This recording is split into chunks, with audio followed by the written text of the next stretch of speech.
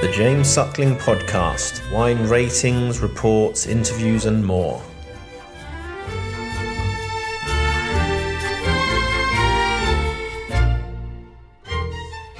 Okay, Paul, great to be with you. We just tasted some fantastic 2019s from Mendoza, from your winery there, Viña Cobos.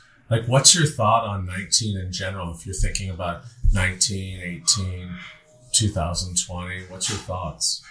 Well, there's been a lot of variability in some of these vintages, James. There's just been a shifting in the weather, and so there's been more rainfall, which I think has been beneficial for Mendoza.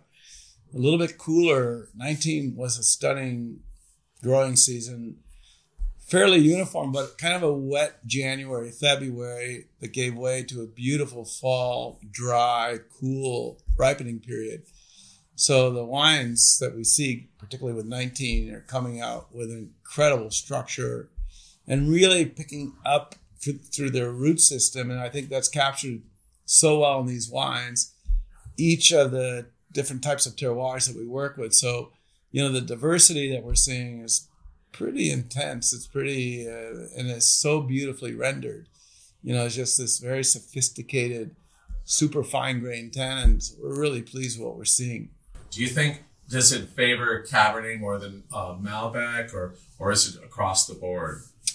Or Chardonnay? Or Yeah, difficult in some ways to say. I think Malbec always thrives in this particular environment. So it certainly, but I think Cabernet has been a beneficiary as well.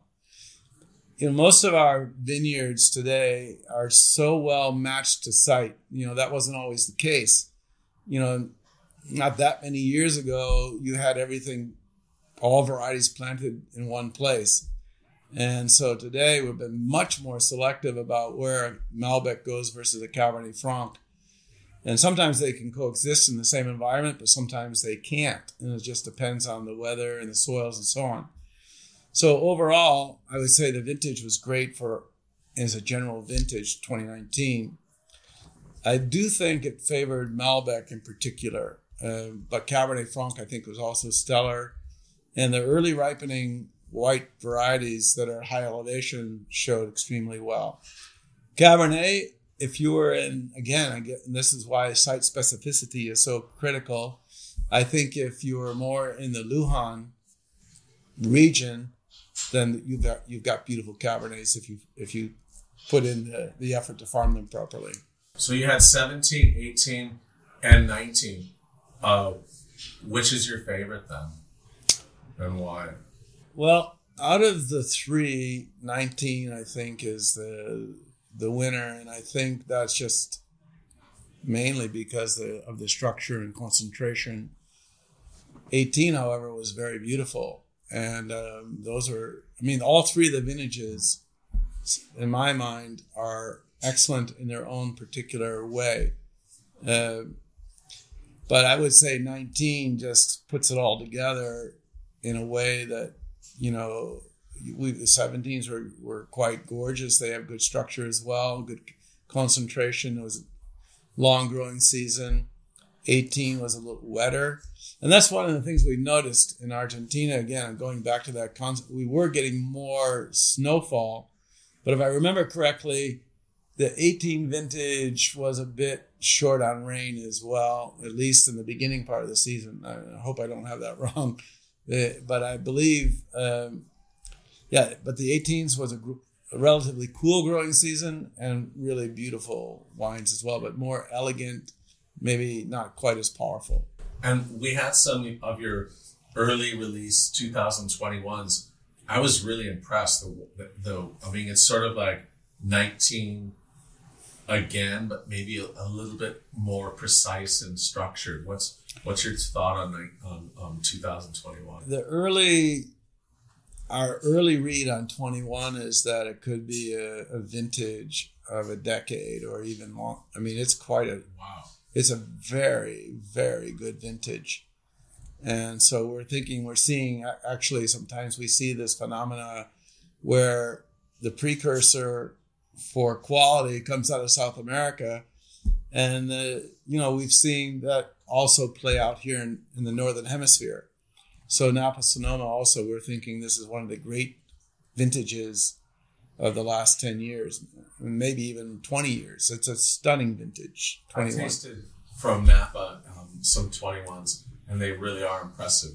They're sort of like combining 18 and 19 together.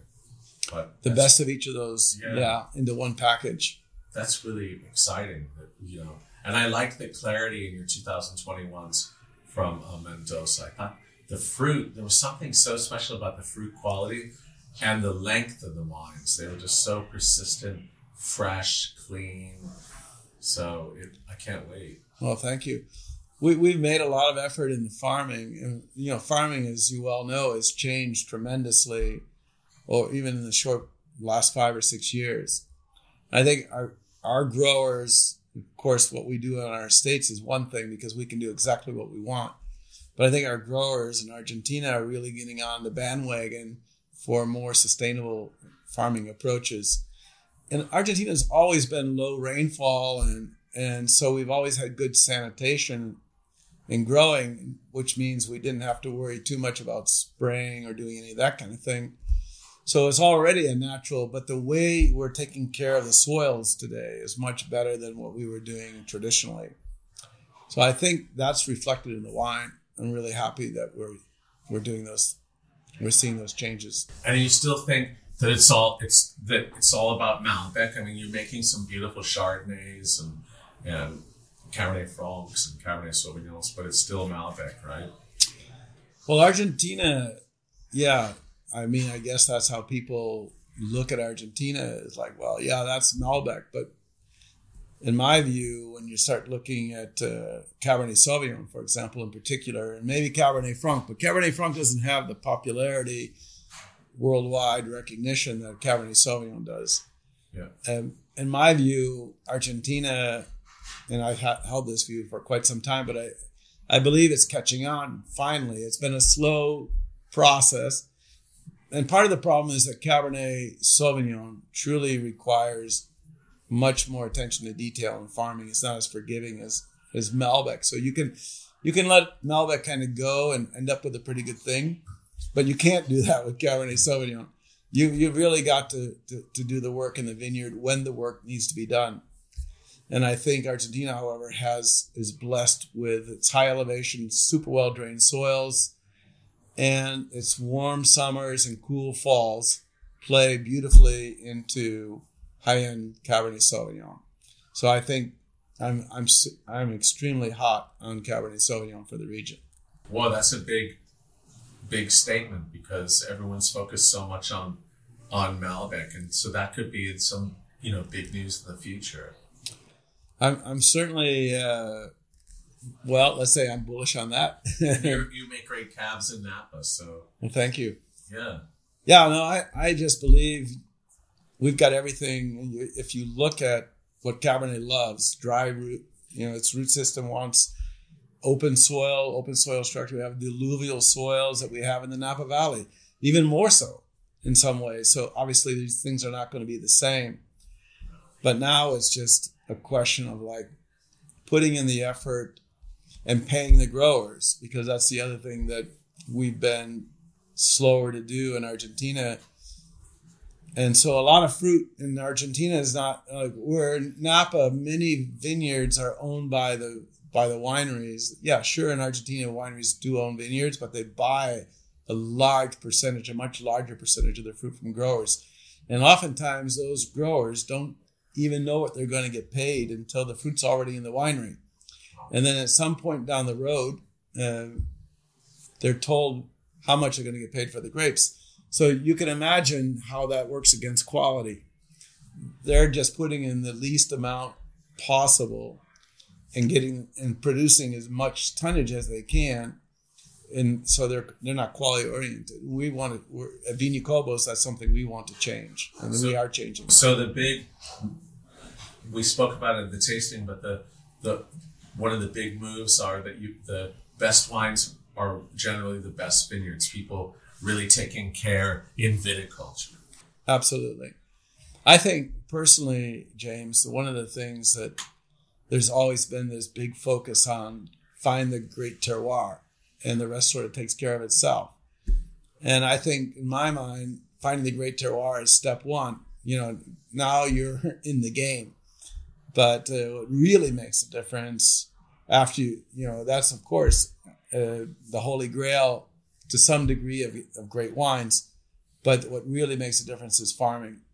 And I think we haven't discussed it enough. It's been not maybe underappreciated, including, I'm talking about in professionals and winemakers, not necessarily Europeans. I think they've always recognized this. In the New World, the education of winemakers has been more focused on the winemaker than the vigneron.